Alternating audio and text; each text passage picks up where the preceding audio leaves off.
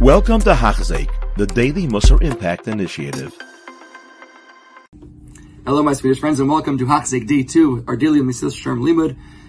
Welcome to the next step on our journey, as we discussed yesterday. It's all about the little steps, and I want to wish you all a mazel tov on taking step number 2. It's a big milestone. Halavai Vaiter. Previously on Hakdama, the Mesilas Yesharim, the Rav Mechaber in his Hakdama, discussed that the inyanim that will be learned in the Sefer are intuitive, obvious inyanim. These are not new things. Because they're so obvious, though, that's why they are generally neglected, especially by those wise men that may be studying other inyanim. And we'll hear more about that today.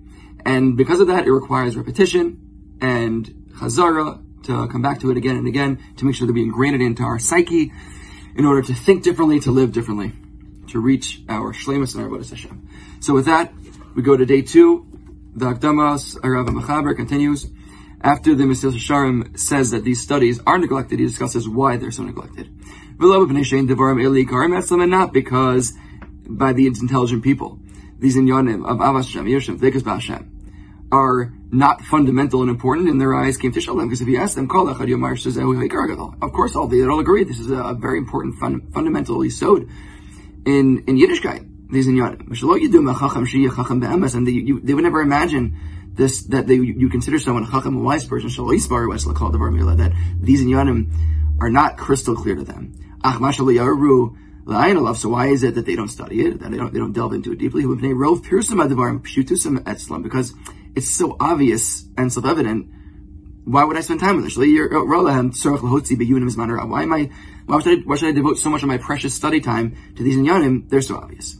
As a result of this mindset, the study of these types of svarim, these inyanim, are left to whom? In the eyes of the world. It must be left for those people who maybe aren't so bright. Maybe they're a bit thick-headed, they're dense. Because the wise people see these other individuals who are not, let's say, on their level of intellect or wisdom, and these people spend all their days studying these inyanim. So the wise people see that to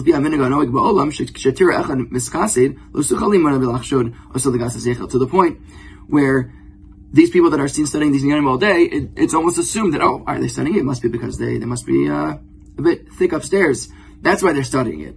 The Mechaber tells us this is a very bad consequences to this mahach and this perspective in the world. Not just to the wise people, but everybody. Whether they're studying it or they're not. They're both missing out on true chassidus and making it so rare that you would find a chassid in this world, true Mesilas Yesharim chassid. Because the wise people are missing out because they don't study it. They're not focusing on it. And those who lack the levels of intelligence that are required to really dive deeply into these inyanim to really get them, they're missing that. So even the ones who are studying it, even if they sit all day and study it, they're still missing out on really grasping the concepts deeply. To the point where people assume, so it must be, how do you become a true chassid? You have to have these long tefillos and saying tehillim and these confessions, so much kashem with tefillos kerech hashelag, fasts and rolling around in the snow, sigufim, putting yourself under physical pain and stress. These things, I'll translate what the article says here, all of which are matters with which the healthy intellect is not at peace, nor the healthy mind at ease. So I see that as two things. On the one hand, it means that when you're actually osik in these things, you're rolling around in the snow, you're fasting, your mind is not at ease. You don't have the nuchas nevesh yishuv adas to be able to serve Hashem properly, think about your avodah clearly, because you're under such duress and stress. And on the other hand, I think he's also saying that these things don't make sense. It doesn't make sense that this is what would bring to perfection in avodah. Maybe for like certain very, very high people that are mamash, remove themselves from olam hazeh. So for them, doing such a thing accomplishes something in their avodah, but it doesn't even, the seichel doesn't even grasp the idea. It doesn't make sense. And therefore, true chassidus is so far from our appreciation, for us to be able to understand it, even to recognize it. Because this simple fact, this is a fundamental idea that Mesilas Yesharim tells us here. Something that is not on your radar, that is not important to you, that is not relevant to you and your lived experience, It's not even registered. You don't register. It's not even on your radar, not in your mind whatsoever. And although all these ideas are truly intuitive, if you'd ask any one of them, like we discussed before, they would say, yeah, it's intuitive. It makes sense that any moral person would even come to some of these ideas on their own if they thought through it deeply enough. However, even though they're intuitive, if you're not osing in them, you don't delve into them, you may come across Hasidus and not even recognize it. Hasidus could smack you right in the face and you won't even know what hit you. You'll pass it in the street, you'll pass a chassid, you'll come across psukim or divrei chazal or different svarim that are referring to Hasidus, and you will totally not even know that you're seeing it. And your mom miss out.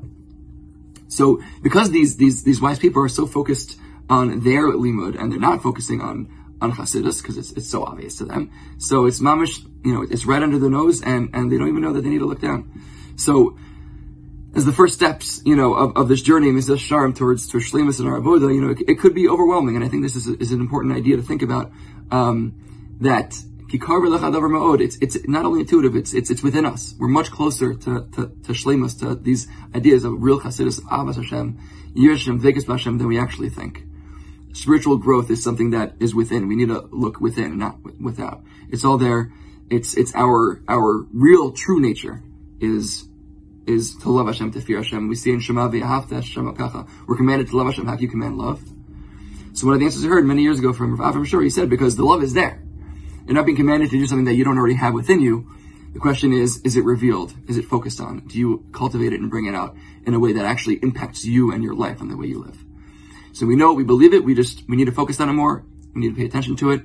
And Baruch Hashem, on this journey through Hakdama, that's precisely what we're doing. So I thank you all for joining me on day 2, and I look forward, with Hashem, to continuing the Limud tomorrow. Be'ezras Hashem. Chaim, everyone, have a wonderful day. You have been listening to a shiur by Hakdama. If you have been impacted, please share with others.